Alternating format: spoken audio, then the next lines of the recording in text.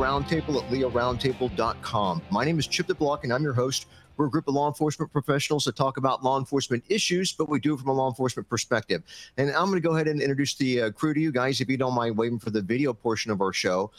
We have attorney and former federal prosecutor Ward Mythaler, and we also have all retired this evening. We have Captain Brett Bartlett. We're going to be joined by Major Ronald McMullen shortly, and producer Will Statzer. So thanks, guys, for being on the show. Also, a shout out to our sponsors. We are sponsored by Galls, Guardian Alliance Technologies, Gunlearn.com, MyMedicare.live, and we are powered by PEXIP. So thanks so much to those entities for making it happen. We got another great lineup this evening. I know I always say that every week, but wow, we've got some really good stuff.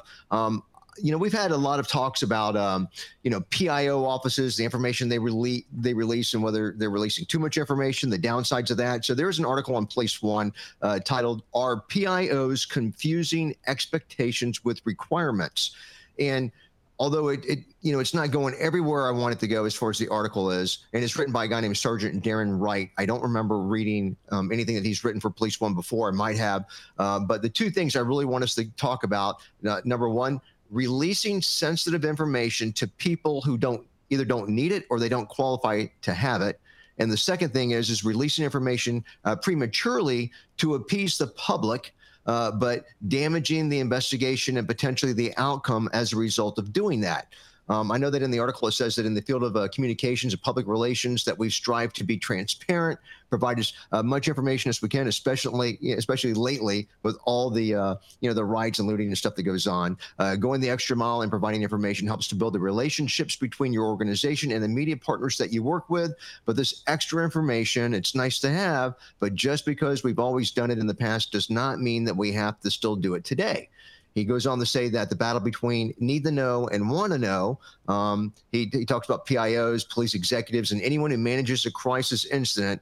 They have to deal with high-ranking politicians, elected officials, and other dignitary type people who wield their power to get privileged information about an incident.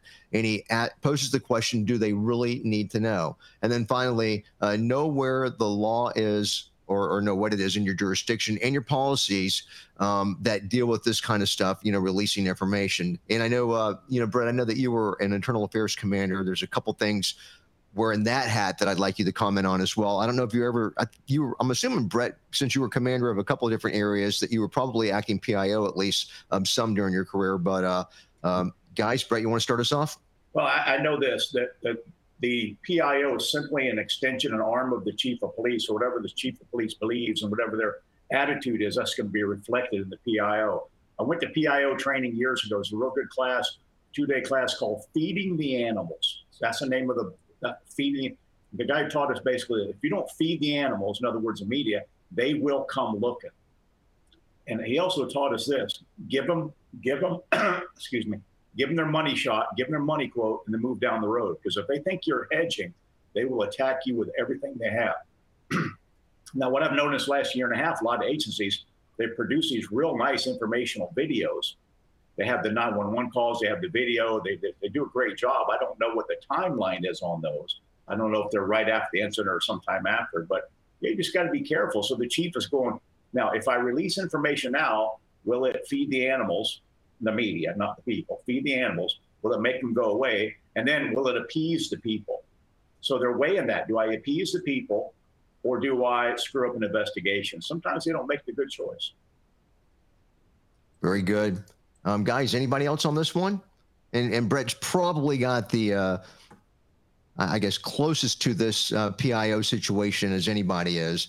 And, I know that we've got John Phillips that's on our YouTube channel a lot. He's always talking about PIOs and them abusing and just kind of, butchering the job and stuff. So hopefully he'll appreciate us covering this. I thought about him when I was selecting the title, but did you want to add something, Captain? Yeah, a couple years back, 10 years ago, we had the one of the Super Bowls here in Tampa. I don't remember which number. And, with the Super Bowl comes prostitution. We knew that was coming. So the media wanted to know about it. So the chief sent me out. I was in charge of CIB at the time. And Captain Bartlett, do you think that there'll be prostitution at the Super Bowl? I said, listen, gang, the sun rises in the east and hookers come to Super Bowl.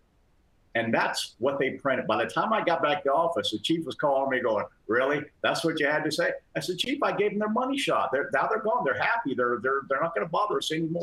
But I think he finally understood. But if you Google me, you'll find that the sun rises in the east and hookers come to Super Bowl. Wow, that's all right. All right. You heard it here first, folks. Someone's going to steal that line from me now, Brett. All right, if there's nobody else, let's see what else we got here. We've got some very interesting updates as well. Starting off with this one. It's on Police One. It's been all over the media all week long. Police seek parents of Michigan teen after they're charged with manslaughter and school shooting. Obviously, they found them after they went on the run.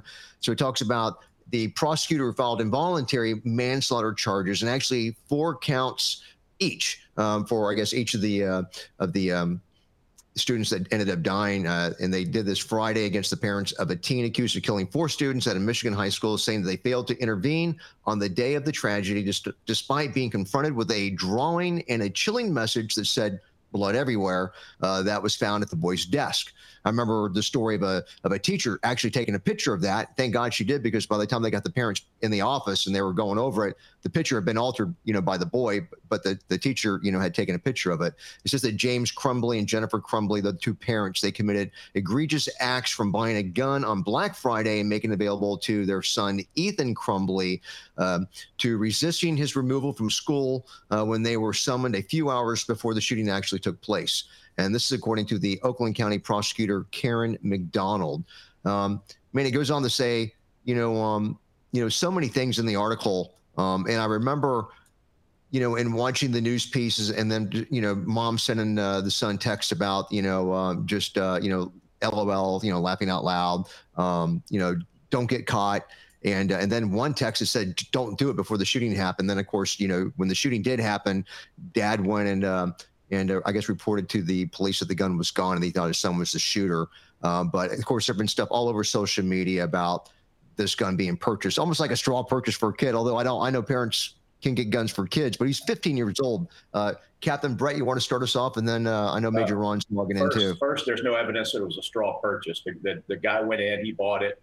If people bought guns and they were kids at home and they started calling those straw purchases, you wouldn't buy guns. You couldn't. So, I agree. But I don't know, how far it went. And usually there's a saying, it's not the crime, it's the cover up. This time it's the crime and the cover up. There's going to be some ass bitten in that school and some of those other administrators. And like a lot of these shootings, it could have been prevented if people had stepped up and done the right thing at the right time. I had lunch yesterday with some friends. One of them was a retired SRO, one of the good ones, I'll tell you that. And he was telling a story similar notes. They went in, they pointed guns at this kid. They yanked him right out of class. There was no screwing around. And the parents didn't have a choice of leaving him at school. No, this kid's, he's out. Take him out. He's a danger. And they investigate. They crawl up his behind with a microscope, because these are behaviors that they're not done in a vacuum. They mean something and they have to be investigated. All right, thank you, Captain. Ward, I cannot remember this ever being done before. Are you aware of anything like this happening before? What's that, Chip? The parents being charged for what the kid did? I don't have any recollection of that. I'm troubled by these charges. Some prosecutors these days, particularly so-called progressive prosecutors, are overcharging, particularly when it comes to incidents involving firearms. Even this kid, as bad as he is being charged with terrorism. I mean, why are you charging it with terrorism? This is not an act of terrorism. It's out and out murder. That should be sufficient. Then they charge the parents with manslaughter in a state where several times they've tried to pass a child access prevention law to require people to lock up their guns, but it hasn't passed. So they get around that by charging manslaughter here. And by the way, I'm not convinced they went on the run like you said.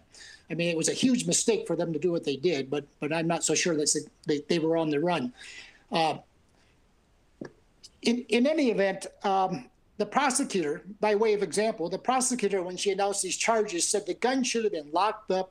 There should have also been a trigger guard on it, and the ammunition should have been kept separately. I mean, aside from the constitutional issues that raises it indicates that this woman has no idea about guns, and she just wants to get the publicity of going after them in this particular case. So as bad as I think these parents acted, especially the mother, I'm just not. I'm not impressed by these charges. All right, thank you, Ward. Appreciate it. Brett, did you want to add something else? You know, some people in my class asked about me this other day. I teach concealed carry, and I said, if this was Florida, in Florida, if you have a gun on your property, if you're not carrying the gun, if it's not within your close proximity, then you have to keep it put away certain places. So I'm eager to find out what the facts are in this case, so I could plug them into Florida law and use as a teaching example for later on. But you know, you parents have thought you've hidden a Christmas present. You're lying to yourself. Kids are going to do what kids are going to do. You know, that was a couple years ago in Hillsborough County. Tampa police detective went to work, left a gun in the snap holster, locked bedroom door. His son got in there. One of the friends of the son got shot in the back of the head and killed. Okay, and they went through this whole process because now it's a crime, 790.174, and the state attorney he couldn't charge the guy because one of the places you keep it is a place where a reasonable person would believe it to be secure, and that's where it wipes it all out right there. That's Florida law. All right, interesting. All right, thank you, Captain. Appreciate it. And, you know, guys, I just verified that we are doing our first live feed to LinkedIn. So we're actually currently on LinkedIn right now, which is kind of cool. But look, let's take our first commercial break. We will be right back.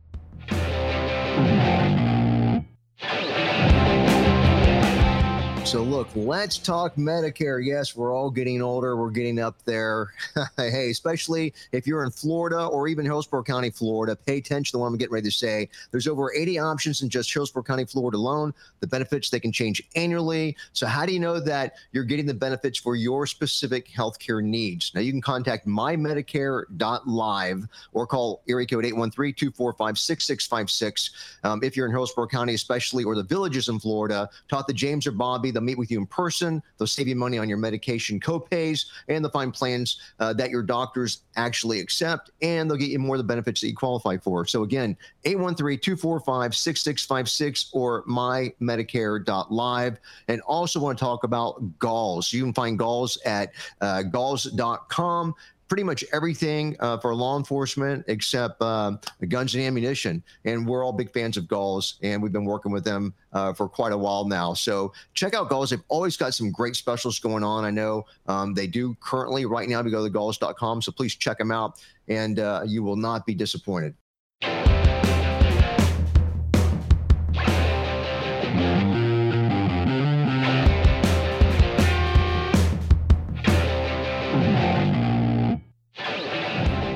All right, welcome back to the Leo Roundtable Show. So if we've exhausted the last topic, let's get to some video action. And of course, if you're listening to the show, if you're listening to our podcast, or you're listening to us on radio, and you guys want to find out or see these videos we're talking about, go to our Facebook page. And I just remembered that I forgot to put the list with the links. I'll do it as soon as the show's over. But if you go to the Leo Roundtable on Facebook, typically before the show starts, I have those links up there for you. And also on the videos that Will puts up, producer Will, Tuesday through Saturday, these videos will be embedded into the show. So now we're talking about Arizona officer fired after fatal shooting of a knife-wielding, shoplifting suspect in a wheelchair.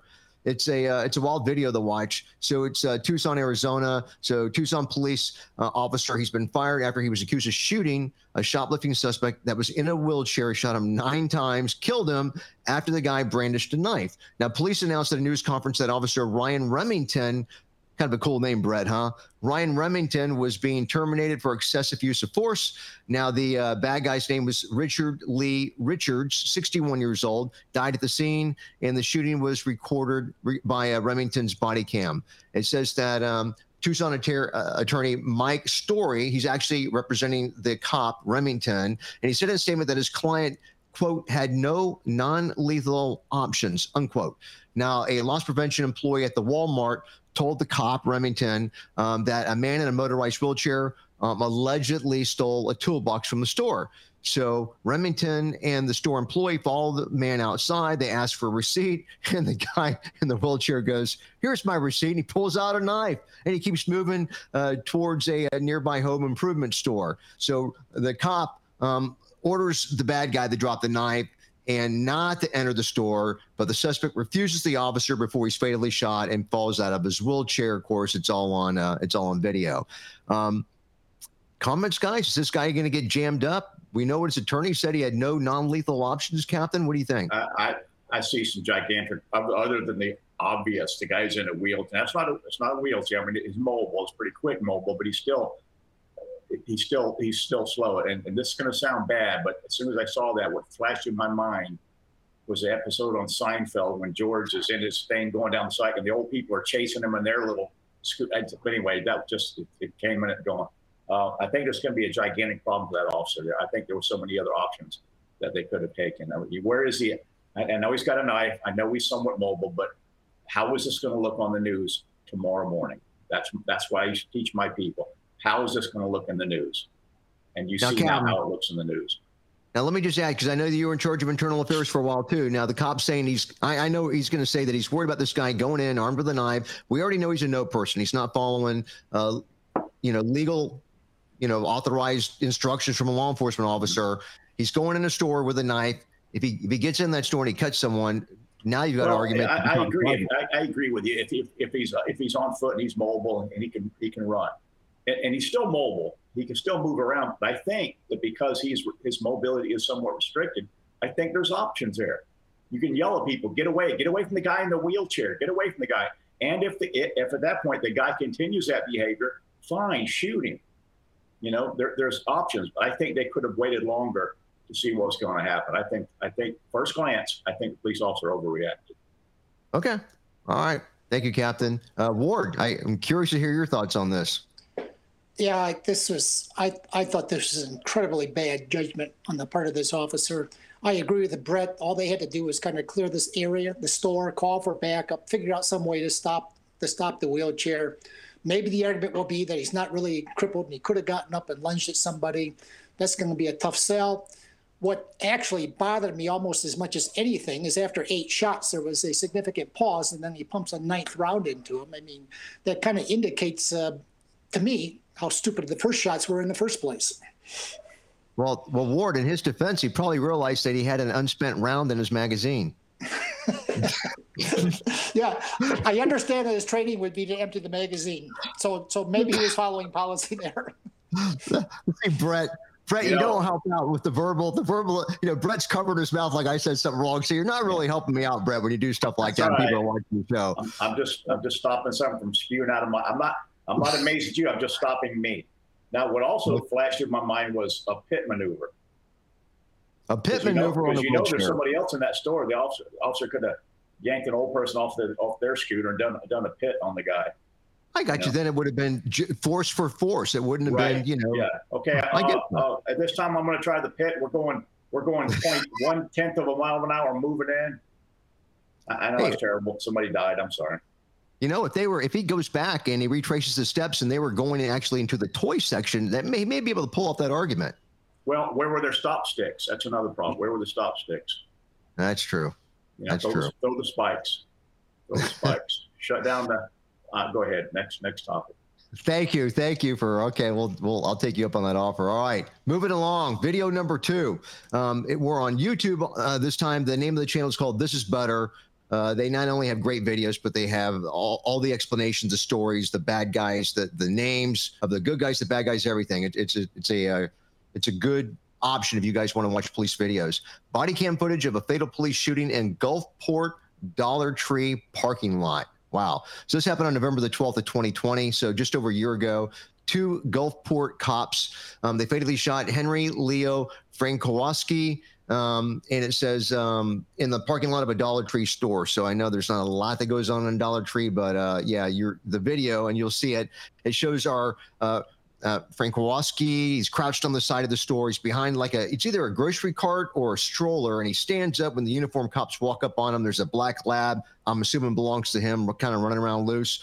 And he stands up and he withdraws a gun from his waistband and he points it at the cops. And before the responding officers, they end up having to open fire on him and they kill him. And later they find out that the gun that he had, that he's pointing at the cops, it was a rubber toy gun. But that's the way that went down. Comments on that shooting. I mean, look, I don't, from my perspective, no doubt the cops were in fear. They were in surprise, but in fear of their lives or great bodily injury. I think it's a good shoot all day long. Just unfortunate that the guy was just doing a cop by suicide is what it seemed like to me. What do you think, Captain? You got about 50 seconds. Absolutely. If the police show up, they're going to do a police response. Somebody produces a weapon. I have a reasonable belief that that's a real firearm based on my training, my experience. And I know that even if it's not pointed at me, I've only got a half a second to fire that shot. If it's coming at me, I don't see a problem. The guy shouldn't have pointed up something that looked like a gun. All right. Ward, 15 seconds. Good shoot. All right. That's what we want to hear. All right. So, yes, we're in your corner, officer. So, look, thanks, guys. We got another story coming up from Police One. It's an update. It's about the COVID mandates, an update on those from around the country. We'll get to that in just a second. Another commercial break. Be right back.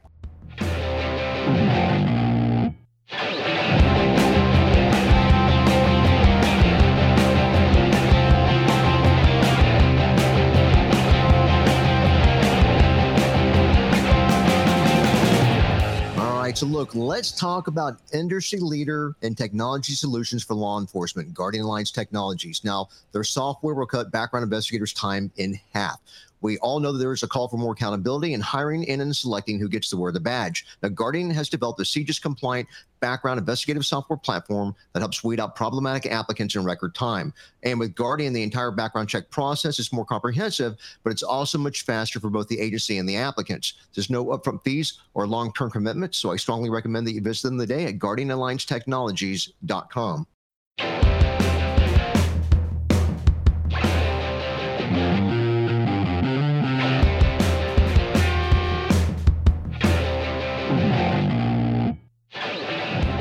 Welcome back to the Leo Roundtable Show. Guys, yes, we're talking about the COVID mandate updates from around the country. One of the sources I'm going to start off using, because there's a lot of stuff happened right after our last live show on Monday of last week. I think it was on Tuesday. Some of this court stuff started getting released. So I'm a big fan of the coffeeandcovid.com with Attorney Jeff Childers, where I get a lot of the information. So it does start off by saying that not one of 5 new federal opinions have given any weight to the vaccine mandates and some of these other mandates they're coming down with. And Jeff Childers said not the Fifth Circuit when it enjoined the OSHA mandate, and not the Missouri court when it enjoined the CMS mandate, and not the Kentucky court that became the first to enjoin the Biden executive order mandate for federal contractors. And also not the Louisiana federal court that just joined the Missouri court in enjoining the Biden CMS mandate, but they did it for the entire country, so nationwide. So the mandates are not having great success as far as in court. It does talk about, an update on the Fifth Circuit enjoined the OSHA mandate a few weeks ago. It says the court was consolidated, the case was consolidated with other pending OSHA mandate cases around the country into the Sixth Circuit in Ohio. And it said that after that, Biden appealed, then asked the Sixth Circuit to transfer the case to the D.C. court, which the attorney referred to as a favorable jurisdiction. Biden also asked the Sixth to overturn the injunction. But on Saturday, the Sixth Circuit said no on both counts, and the injunction still stands. Now, before I get on to some of the other titles, did you want to jump in, Ward, and say something? Or? Yeah, there's 2 separate issues here. There's an issue of federal agencies issuing mandates, and they are doing poorly in court, and they should do poorly in court. The mandates to state actors by their employers are doing very well in court. For specifically who? Virtually every case has ever ruled on them where evidence has been put in. Indiana University, the students sued.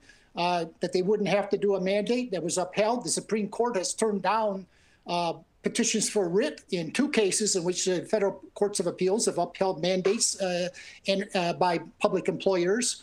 The only unsuccessful one I've ever seen is the one you're talking about in Florida, and that was unsuccessful because the state presented no evidence whatsoever.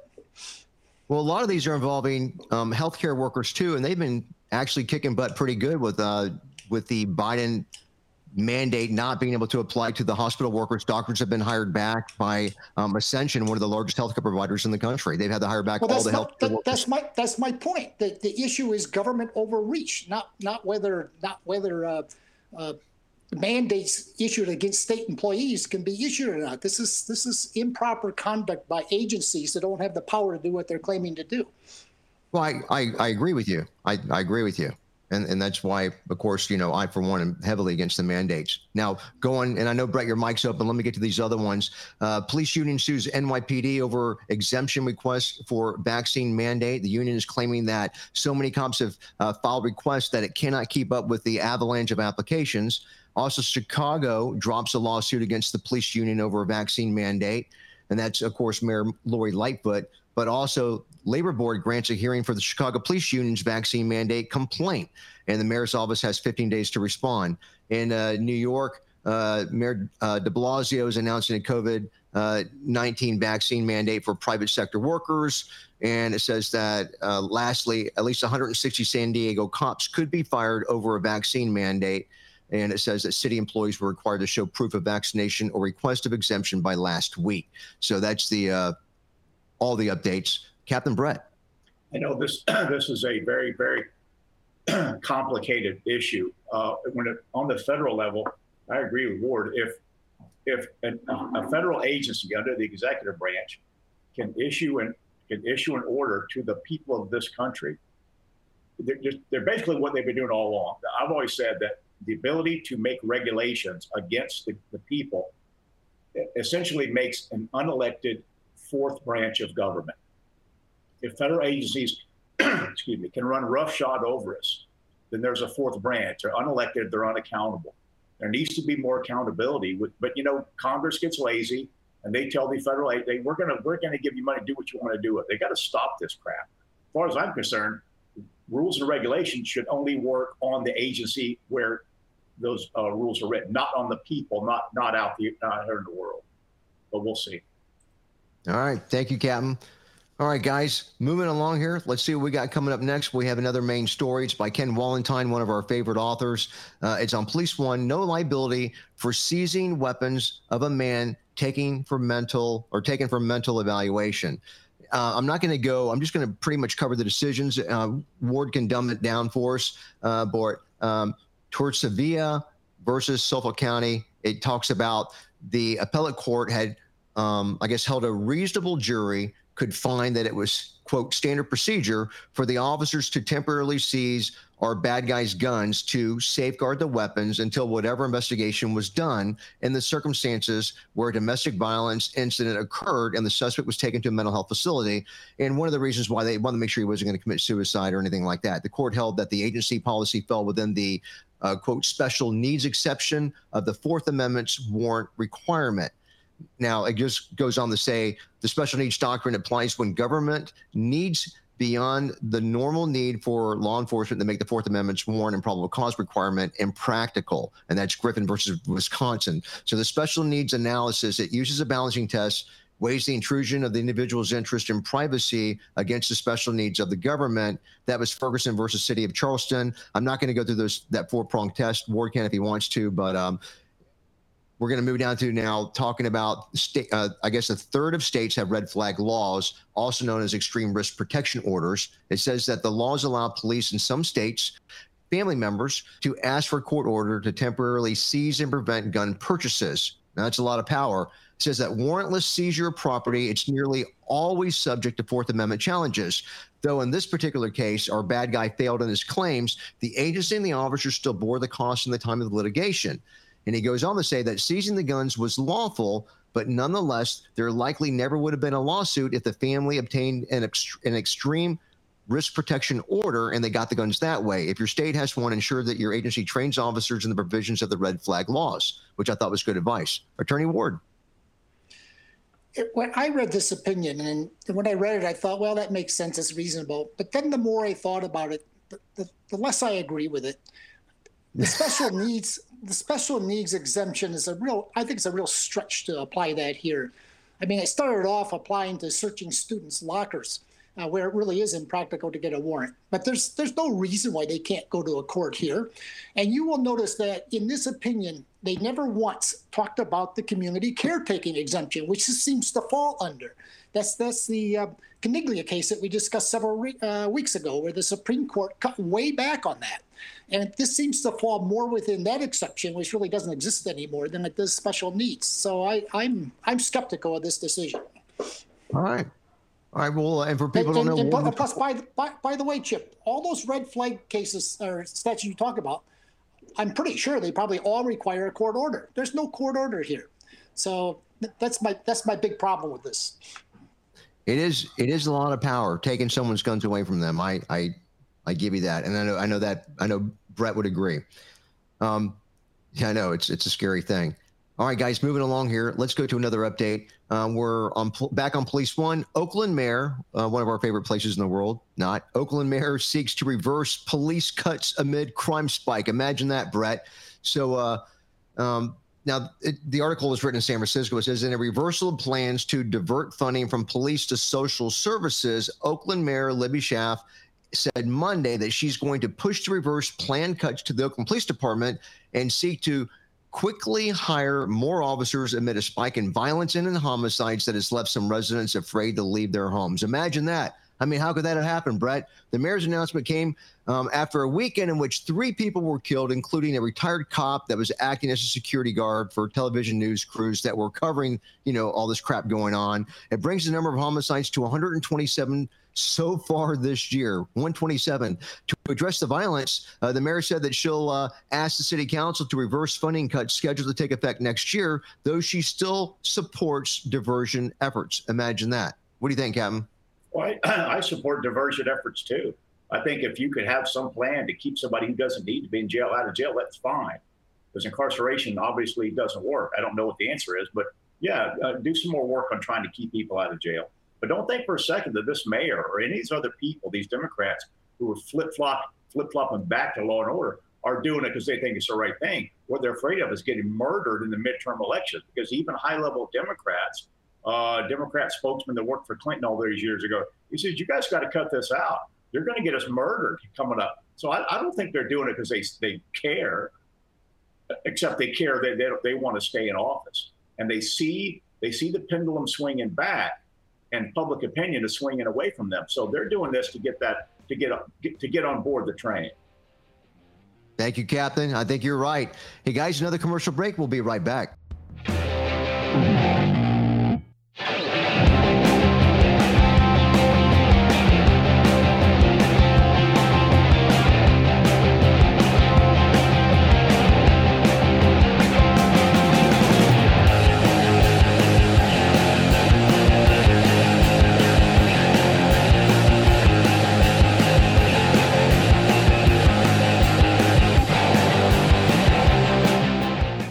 No matter how much you know about guns and ammunition, there's that knowledge gap that leaves you confused and missing the complete picture. Gunlearn.com, they've taken the confusion out of learning and they've made it easy.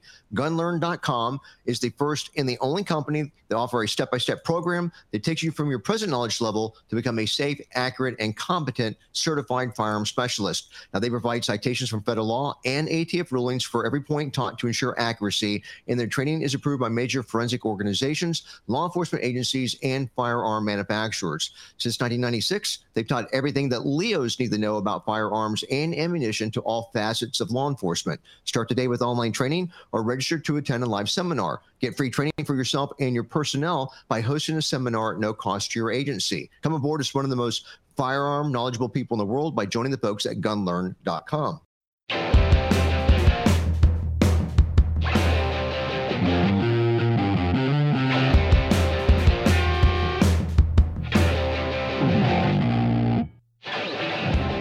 Welcome back to the Leo Roundtable Show. And if there's nobody else on the last topic, let's go in and jump into our next video. It's on YouTube, and This Is Better's the name of the channel. Investigators release surveillance body cam video from Kalamazoo bus station shooting. It's just a wild video. I mean, you've got a few cops taking this bad guy out at the end, but 3 people were shot in downtown Kalamazoo. They've all been treated. They were released from the hospital, so they all survived. There was a 47-year-old woman, a 46-year-old man, a 61-year-old guy. They were shot around 9:15 in the morning on Saturday, November the 27th. They were all taken to the local hospitals, non-life-threatening injuries, like I just said. They were shot on a bus at the Kalamazoo Metro Transportation Center in downtown Kalamazoo by Anthony Oliver, 54 years old. Now, Oliver, our bad guy, ended up being shot by Kalamazoo police outside the bus. He was taken to the hospital where he ended up dying. So there were 3 officers involved in the shooting, and they've actually got video towards the end of one cop. He's running towards the bad guy, and man, he's engaging. He's shooting while he's running. I don't know if he was hit. I mean, I know he eventually hit the bad guy, but I don't know if all of his shots, landed, Brett. But watching this guy run with an active shooter situation was kind of impressive, because we know one thing: his name isn't Scott Peterson, and he's not down from the Marjorie Stoneman Douglas High School.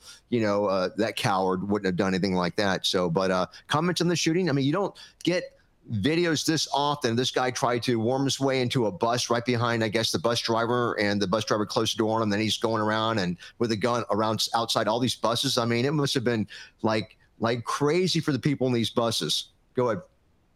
I'd like to see him try that crap down here in Polk County, Florida, getting on a bus. Because, his last words to the cops when they go, "Who shot you?" He's going to go, "Well, who didn't shoot me?" But, these poor people in these jurisdictions are not allowed to have weapons to protect themselves. And, of course, the politicians don't care. It's not part of, the people that live there, they're not part of their concern. Staying in power is part of the concern. But good for the cop for trying to do the right thing, knowing that, shooting on the move, on the run is difficult, but he had 0 options. Good. I love to see cops that are willing to do the right thing. So thanks, Captain. All right, moving along here. Got another one here. This is on Police One, another video. Idaho trooper dives sideways, narrowly avoids an oncoming car. I don't put most of these on, but this trooper, man, he goes over backwards. So Meridian, Idaho, Idaho State Police trooper and a motorist that he was assisting on Wednesday morning. They're both nearly hit by a pickup truck during a collision that wound up involving 6 cars, and it actually closed the eastbound Interstate 84 for an hour and a half. Now, the Idaho State trooper was taken to the hospital with minor injuries and released later on Wednesday. The motorist was fine. It says that the video of the incident released by the Idaho State Police, it shows the trooper helping a stop motorist on the left shoulder of the eastbound lane of the interstate when a pickup truck barrels into the back of the vehicle. Now, the trooper, the last second, I mean, we don't have the sound effects, but he hears that sound. And at the last second, the trooper and the motorist, they dive over this median wall, but the trooper goes backwards, so he doesn't see where he's going to land. I mean, it must have been a hard hit because he lands in the oncoming lanes.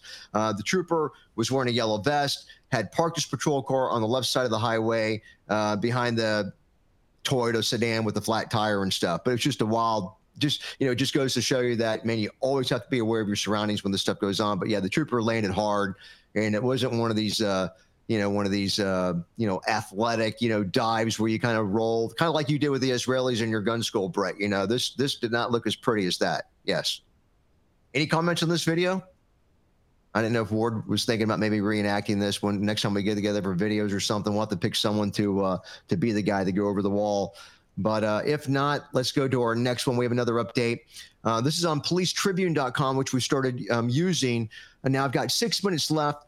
And we're going to have to end on the note on this story. We're not going to have time to cover another subject, but it's from subscriber Dale Sandler and with the Kansas City Police Department. And he sent me 3 videos as well. It's also got a commentary by attorney David Allen. So detective convicted for fatal shooting of a suspect pointing a gun at his partner. We don't have a video of this thing that went down, but Kansas City police detective who fatally shot a suspect said he pointed a gun at another officer, was convicted of manslaughter on Friday. Jackson County Circuit Court Judge J. Dale Youngs found Kansas City Police Department Detective Eric DeValcanaire, 43 years old, guilty of armed criminal action and second-degree involuntary manslaughter on November the 19th after a 4-day bench trial. Now, investigators said the suspect, 26-year-old Cameron Lamb, was found with his left hand hanging out the window of his truck after he was fatally shot. A lot of this is reported by Kansas City Star and KSHB. Now, Lamb, our bad guy's gun, was lying on the ground beneath his hand. Prosecutors suggested throughout the trial that the firearm and the ammunition could have been planted by police, according to KCTV. Judge Youngs concluded that the detective and his partner, Sergeant Troy Schwalm, never should have been on the private property where the shooting actually took place because they were not arresting Lamb and did not have a warrant. So that's really the judge's premise for not backing them up. The shooting took place in the backyard of the property, exceeded the scope of where the officer should have gone without exigent circumstances or a warrant. And of course, it goes on to talk about exigent circumstances allow for police to enter property without a warrant if one of the circumstances would be like a hot pursuit of a fleeing suspect. Now, the judge determined that exigent circumstances actually did not apply here because the high-speed chase of Lamb had been involved. I guess it had just ended when he got to the property and he was backing into his garage. But that's an arguable point because I would argue that they were still in hot pursuit. Now, when the defendant followed the Sergeant Schwalm into the backyard of this location, he engaged Cameron Lamb, ultimately shooting and killing him. He did so without considering or being aware of the substantial and justifiable risk associated with his conduct. This is the judge talking, including but not limited to the fact that the Sergeant Schwalm and he were unlawfully on the property, that they were both escalating a situation that previously had been de-escalated, and that their actions created or exasperated the risk. That was in the judge's ruling. Defense attorney Don Parsons argued that the detective was doing his job when he tried to make contact with the bad guy, Lamb. And just the highlights, I know we got 3 minutes left, but Lamb was driving between 60 to 90 miles an hour, oncoming traffic at times during the chase, chasing a purple Ford Mustang when the police first spotted him. They had a helicopter tracking him, and he's inside the truck backing into this garage when the detective sees him pointing a gun at his partner, approaches him. They approach him opposite directions. They're well marked, police gear all over him and stuff. And he spots this guy and he shoots through the windshield, hits Lamb twice, saves his partner's life. So that's kind of the way this thing goes down. We got less than 3 minutes before the segment's over. But guys, comments on this? Ward, you want to start us off? And then Brett. Yeah, this was an odd case. I'm troubled by this case, frankly. I think the guy was on the curtilage, and that's why your viewer had the little lecture from the lawyer about curtilage. I think he was on the curtilage, but you need probable cause to search that or enter that. I don't think the hot pursuit would apply here. They certainly didn't even argue it here because you're only talking about a traffic violation, and which isn't even a misdemeanor. But I'm still. My first thought, Chip, by the way, was that maybe this was hot pursuit. But Ward, the only thing I throw in there that if he's in oncoming lanes and coming toward, and I don't know if it was an ag assault or anything in reference to other vehicles, but I definitely suspect that there were felonies involved by the time that they followed this guy to his house.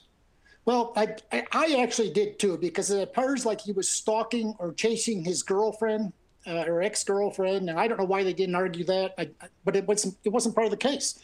I would love to hear all of the judge's decision. I didn't hear it. He seemed to base it on entering the property when they weren't allowed to.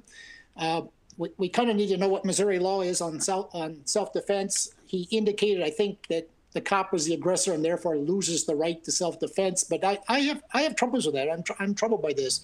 There is also fairly credible evidence that this gun was planted. And I don't think the judge made any findings of fact on that. There was also evidence that I looked on. All right. Hold that thought, Ward. Captain Brett, you're up. Well, the cops are held, they have to make split-second decisions that are going to be reviewed for 10 and 15 years. And so most of the time they do a very good job, 99% of the time.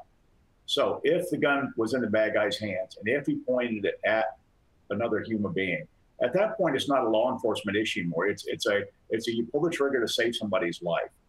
So they're going to get the bad guy in the family. They're going to get the ability to tear it apart, take years and years and years and years to come up with a law and the case law and more case law. And the cops are there. They're doing a cop thing. They're behind the badge doing a cop thing. They see a gun come up. What's that guy supposed to do? Tell the other officer, hey, Bill, we might be here illegally, so I'm going to have to let this guy blast you. Well, I get what you're saying. Right or wrong, you're there. He's pointing a gun at your partner. You can't let your partner take the hit. So I agree. Ward, about 5 seconds. Yeah, I have the same problem with that that Brett did. What's this guy supposed to do? We'll be right back after this commercial break.